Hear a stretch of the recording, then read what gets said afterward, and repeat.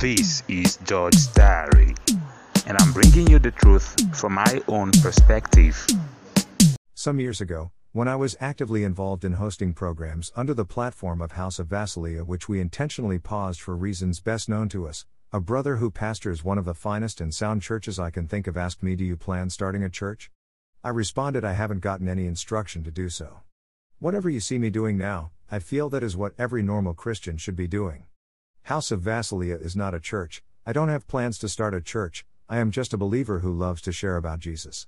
If God eventually demands such of me tomorrow, I still wouldn't say no, but if I should judge by what is obtainable now, I do not think I'll ever own a church."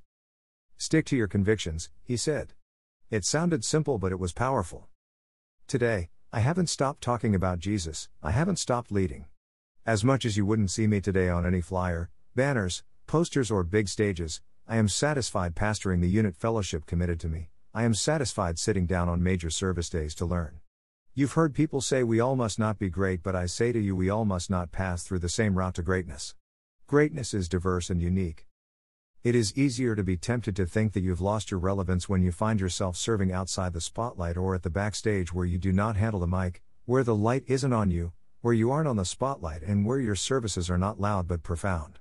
This is more true for those who have tasted the stage, gotten accolades, led the crowd, received right on sir, and so on. I once told my woman, the easiest thing to do as a pastor is preaching. The hardest part of a pastor's work is administration. I am very good in the former. I have humbled myself to learn the latter, no matter how long it takes. We have been deceived to think that a good leader is one who is oratory power and appears on the stage all the time.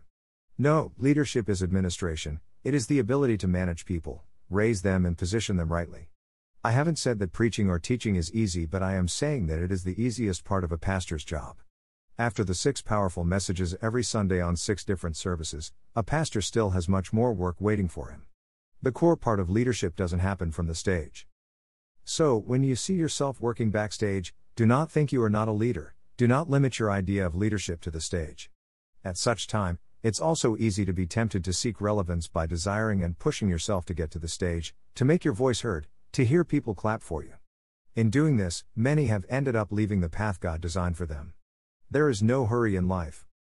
What you may not realize is that whenever you are trying hard to prove who you are, then you aren't who you claim that you are. It's not a problem to desire to be something, but you must learn to grow into it, and when you've grown into it, you won't have tough times manifesting it. Jesus waited for so many years just for a 3-year ministry. Meanwhile, John had been in ministry all the while. He was very loud and commanded authority. There was no competition between Jesus and John. They both had unique ministries, with John's ministry fulfilling its purpose at the emergence of Jesus. The purpose of John's ministry was simply to announce Jesus.